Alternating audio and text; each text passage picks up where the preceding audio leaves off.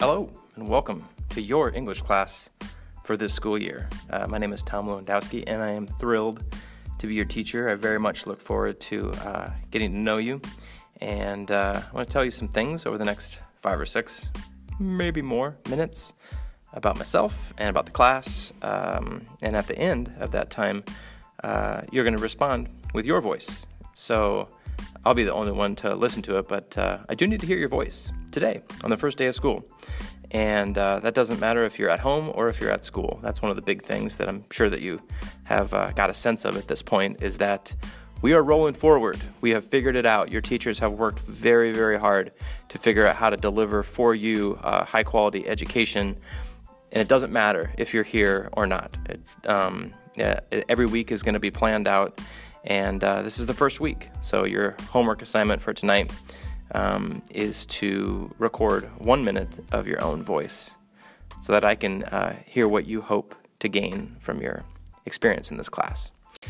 So here's some things about me.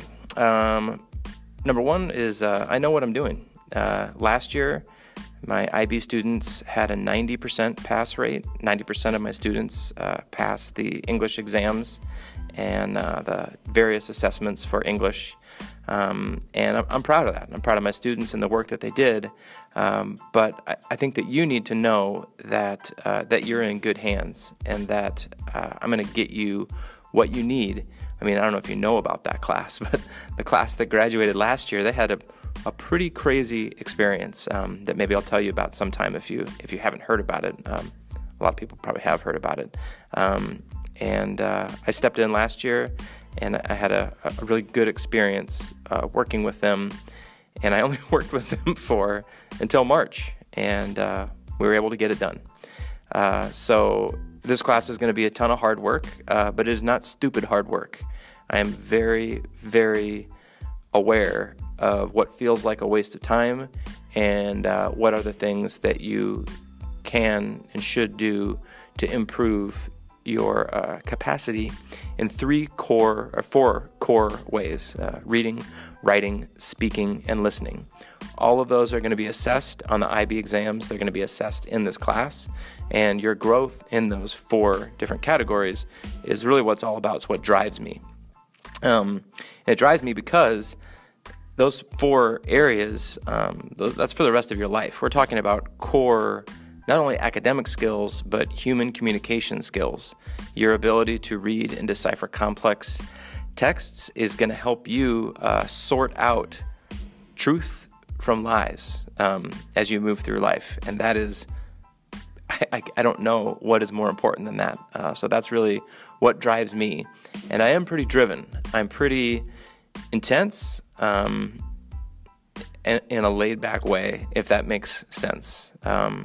So as we move through the year, we will be studying 13 literary works. And they're some of the best pieces of writing that human beings have created, written by men, women. Some of them are translated. 2 of the works were written by a Mexican playwright and a Mexican poet, scholar, and diplomat by the name of Octavio Paz, and those are translated into English. But if you speak Spanish, you might want to try to read them a little bit in their original language. That will increase your knowledge of both Spanish and English.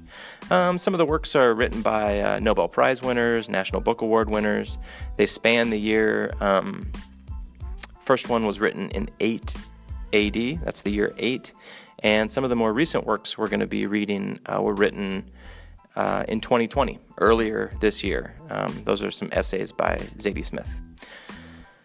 So all of these works, what brings all of them together and creates something of value for you is that they help us understand what it means to be a human being. And I'll just talk for a little bit about what it means to be a human being. So just a minor subject that we'll just bring up real quick here. So what goes along with being a human being? Well, we have love and we have loss. We have suffering. We have joy, racism, struggle for justice. All these are part of being a human. We have economic systems, capitalism, socialism. We have systems that involve power and control, which are sometimes not equitable. And if you look at the history of the United States, you will find different groups of people at different times treated as if they had less value. And that is something that we can understand better and better equip ourselves to overcome through literature. So systems like patriarchy, things like that. Human beings maybe struggle for equality, and we also have to deal with calamity. Right now we are in the midst of a calamity. Thousands and thousands of people dying every day from a pandemic because we are ourselves biological systems, and we are part of a very large biological system that is the planet Earth that we live on, which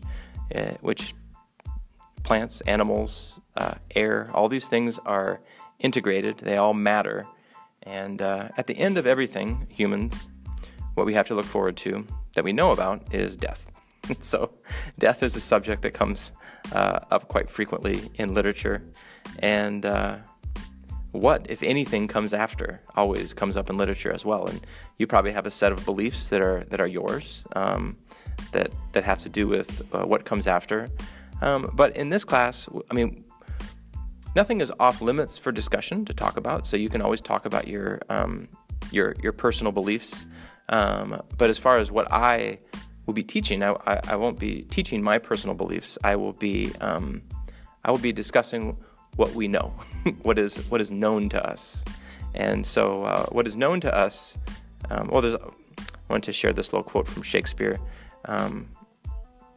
talking about what comes after death. Shakespeare described that as what dreams may come in that undiscovered country. That's the place beyond death. It's undiscovered country, which is undiscovered by us and our knowledge. And so the core of a human experience could be understood as a tragedy, because every love story is tragic, and as far as we know, because either the lovers die or the love dies. And so that's kind of dark, but there's also a lot of joy along the way. And so literature kind of puts all that in a blender and mixes it up, and you drink it, and you go, humanity, wow. So those are the subjects that we'll be examining in class through literature. And now a little bit about me. I was born in Omaha, Nebraska. I attended St. John's University, which is a Benedictine monastery in Minnesota. That's where I got my undergraduate degree in English literature. Some years later, I went to the University of Arkansas, and I got a master's degree in teaching. In the middle there, I lived for 3 years in Honduras. That's where my oldest son was born. So sí puedo hablar español, más o menos. It's been some years since I've spoken every day, so I'm a little rusty. I have to think a little bit more than I would like, but I do enjoy speaking Spanish when I have the opportunity. I am married to another teacher. Her name is Corrine. We have 4 children: Zeke, Ezra, Zadie, and Elizabeth. Ezra and Zadie are twins. Zadie is named after Zadie Smith, who we will be reading. She's one of our 13 literary geniuses. She's a wonderful, wonderful thinker. I enjoy backpacking and camping in national parks. I've been to 14. Last summer we went to did some pretty hardcore backpacking in Elephant Canyon, in Canyonlands National Park in Utah. And finally, what do I hope you gain from your hard work in this class? And this is, when you do your 1-minute response, you could just answer this question for yourself. What do you hope to gain from this class? Or you could ask me questions. Really, I just want to hear your voice for 1 minute. So there's 1 minute is the most that you can speak. So just start talking, and then when the thing runs out, okay, that's 1 minute. So I hope that you gain confidence in interpreting literature and the world. There's those two things go hand in hand. Great literature is great because it describes the world in a way that is valuable or new or different or can actually change your understanding of the world. And so I want you to gain confidence in your ability to read and understand. For writing, I want you to gain fluency, and fluency really means it just becomes easier. It's no longer a great struggle to write a great sentence. So I want you to gain fluency in writing with sophistication and nuance about subjects that matter. The way that the course is designed, which we'll get into many more specifics later, is that you get to investigate the areas of that human experience, that stuff that I talked about, justice and economic systems, maybe equality, love, loss, suffering, joy, the environment, technology, all those different aspects of life. We call those global issues, and you get to examine those. You get to examine the ones that matter the most to you. I want you to be able to write about those with fluency. And then with regard to speaking, I want you to gain in your ability to ask questions that lead to deep understanding.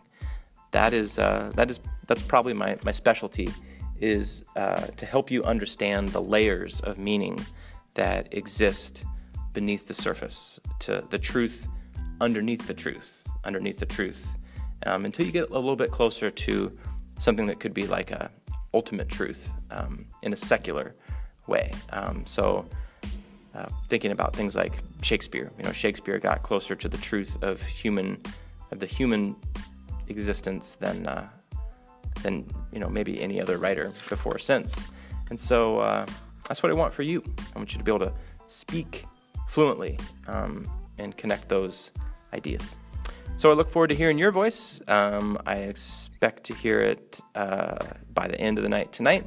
But we'll talk more about class expectations and things like that at a future time.